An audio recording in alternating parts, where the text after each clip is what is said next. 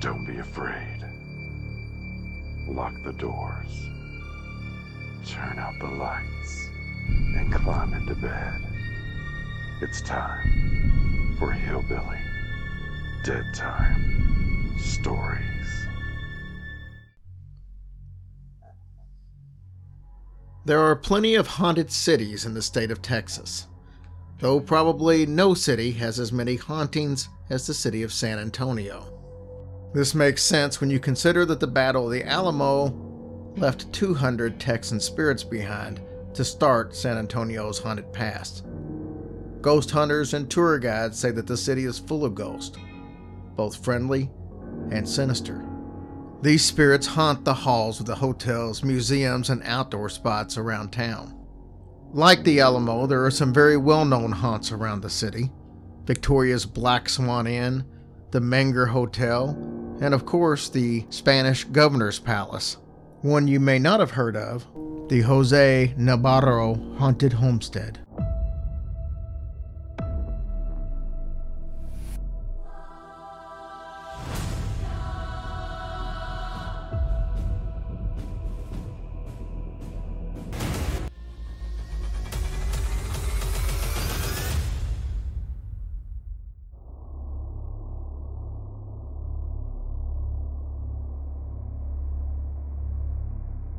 In downtown San Antonio, beside the Central Texas Parole Violator Facility, there is a quaint old-world compound of houses, clearly dating from another era.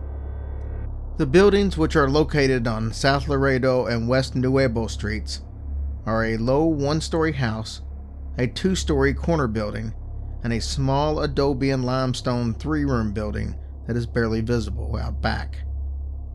All are surrounded by a white fence on the Laredo Street side and a stone wall down the West Nuevo Street side. These buildings comprise the former homestead of famous Texas patriot Jose Antonio Navarro. Navarro was one of two native-born Texans, the other being his uncle Francisco Ruiz, to sign the Texas Declaration of Independence. Navarro and his wife Margarita purchased the land in 1832. The plot of 1.2 acres lay between the San Pedro Creek and the old road leading to Laredo. The neighborhood in which the property was located was called Laredito, or Little Laredo, because it was situated on the highway to the border city. At the corner of the property, there is a two-story limestone building that once served as Mr. Navarro's law office. The building has coined corners and consists of two square rooms, one upstairs and one directly downstairs. The exact date that the Navarros built their house and the office is not exactly known. It was certainly built sometime after 1832 as a two-room house with a one-room detached kitchen of adobe brick. The bricks were made of clay-rich soil, lime, and limestone chips and water. Each sun-dried brick weighed approximately 35 pounds. At some point, the Navarros enlarged both the house and the kitchen. Workers joined 3 limestone rooms to the original adobe structure to make it an L-shaped 5-room structure. 2 limestone rooms were also added to the original adobe kitchen.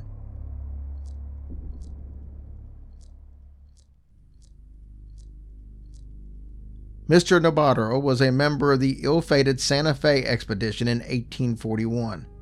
General Santa Anna sentenced the Texas patriot to life imprisonment in Mexico, but he was able to finally escape. He made his way back to San Antonio in 1845.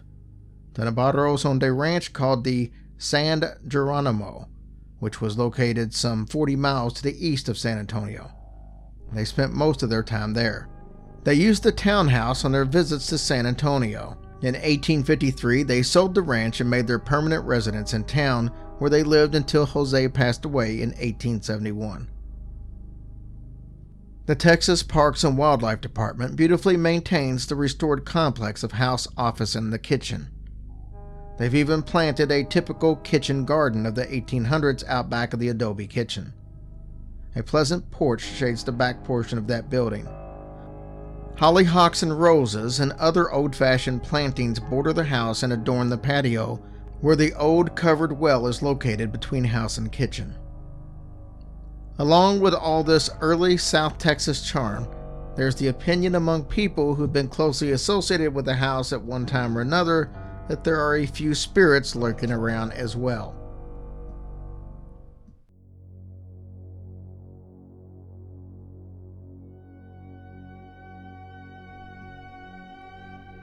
David Bowser, author of Mysterious San Antonio and resident of San Antonio, says that the house seems to be the main area of psychic disturbances.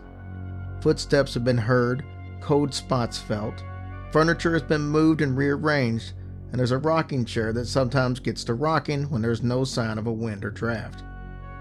David tells the story about the state employee who was working at the house on a restoration project and decided to sleep there at the house. He slept in the same room where Navarro died on January 13, 1871. Sometime in the middle of the night, he suddenly awoke feeling very uneasy. Finally, feeling almost panicky, he arose and walked outside the room onto the porch. He glanced upwards, and there, in one of the upstairs attic dormer windows, was a face staring right back at him. A careful search turned up nothing, at least nothing in human form. Sam Nesmith, who is both a historian and a psychic, visited the place and had a very strange experience. First, when he entered the house, a large cabinet started to teeter.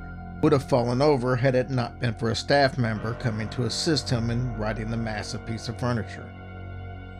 Then, Sam said he went out of the house and crossed over to the kitchen building. There, in a room which he said he believed to be the laundry, he clearly saw the figure of a young man, cowering in the corner. His face was contorted with pain, and he seemed to be out of breath. He had been shot in the leg, Sam believed, and he was hiding in the room where he finally bled to death. Sam has never forgotten the look of intense anguish and fear that was reflected in the eyes of the youth he saw that day. In 1834, Jose Antonio's brother, Eugenio, was the victim of a murder, shot by what was referred to as a vindictive assailant. Eugenio was only 34 years old at the time of his death. A lady who visited the Navarro house recently told members of the house staff that she had visited the San Fernando Cathedral Cemetery No. 1, where she had seen the Navarro name. That is what prompted her to visit the house. They said that as soon as the woman entered the house, she screamed, "Oh my God, he's here!" She claimed she could see Eugenio Navarro sitting in one of the chairs in the living room. This was according to the park ranger on duty. The ranger said that the woman told him that Navarro was just sitting there, waiting for someone to come and see him. It was very real to the woman, as she had goosebumps on both arms.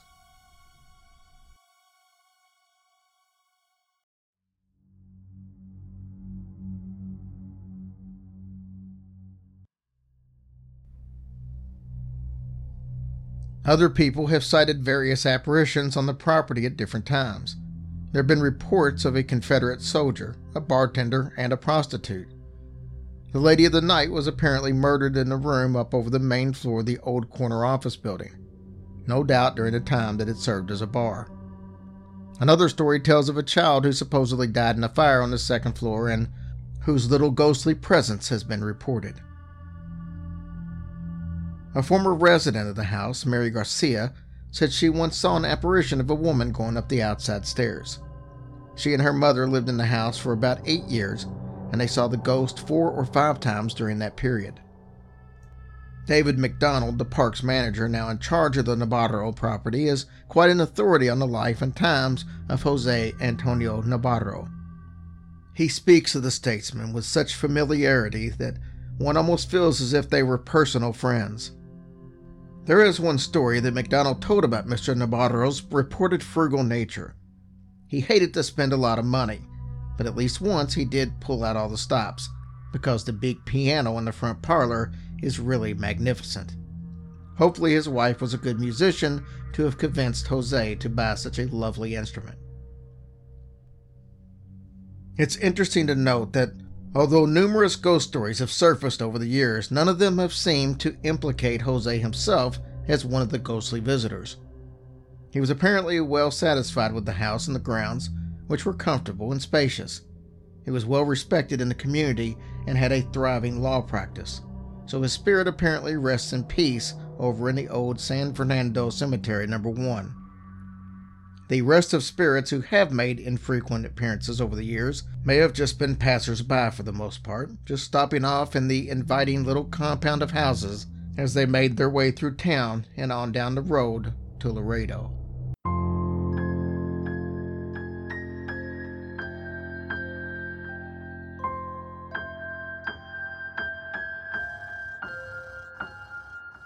Hush, little baby, don't say a word, or Daddy has to fight off a zombie herd. And once that zombie herd is dead, Daddy has to hack off the devil's head.